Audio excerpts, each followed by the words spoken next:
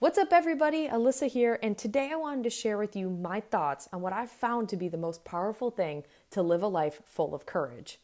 Many things have it. Lightning has it, your dog has it, your friends have it, the trees have it. You don't have to buy it, and thankfully you already own it. What it is energy. Energy has a way of repelling and attracting things into our lives. So from the people that you have as friends to the job that you currently have and, so forth, with like the pets that you keep yourself grounded to, the shows you watch, everything has a certain energy. And what your body does and your mind does is likes to pull in the things that it likes. So if it finds a good positive energy source, it's going to leech on and bring that more of that into your life. But here's the thing with energy. Your energy is your power. And you want to know how powerful energy is? Well, according to Bob Proctor, you have enough energy and electricity in your pinky finger to light up your own house. Isn't that wild to think that there's so much electricity running through your body right now and energy that you can power your house? That truly makes you one powerful and energetic human being. I would not take that for granted. Energy is life, and every situation you encounter carries a certain form of energy. Like when you go to a concert, you get this feeling of people being giddy to see their favorite band. People are smiling and buzzing and just waiting for the music to begin. That energy is so just soothing for most people. I know this happens to me when I'm going to a trance music concert. Everyone's super excited. People are starting to dance and they're starting to connect with the people that are around them. There's almost like this beautiful weightlessness, when you get into that good energy groove. But on the opposite side of that good energy, there is also this awkward, tense energy. We've all kind of felt it like during an uncomfortable conversation that you're desperately just wanting to escape from, or when you're waiting on an answer that could be life or death.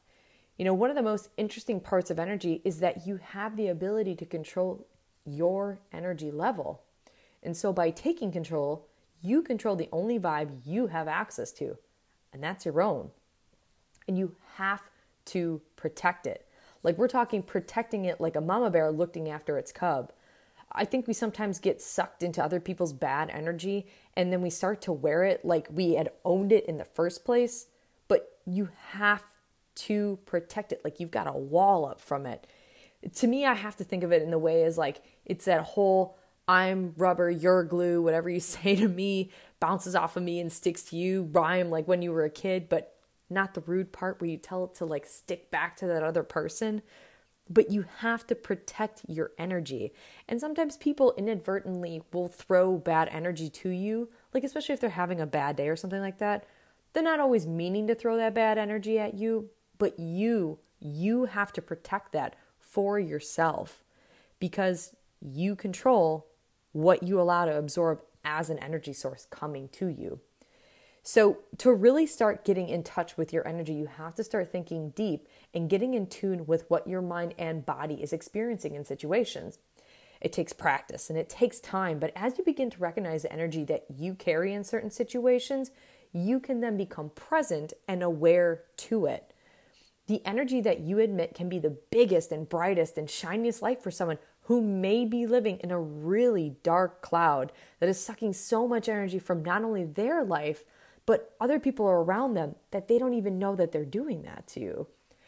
All energy can be transferable. That's good or bad.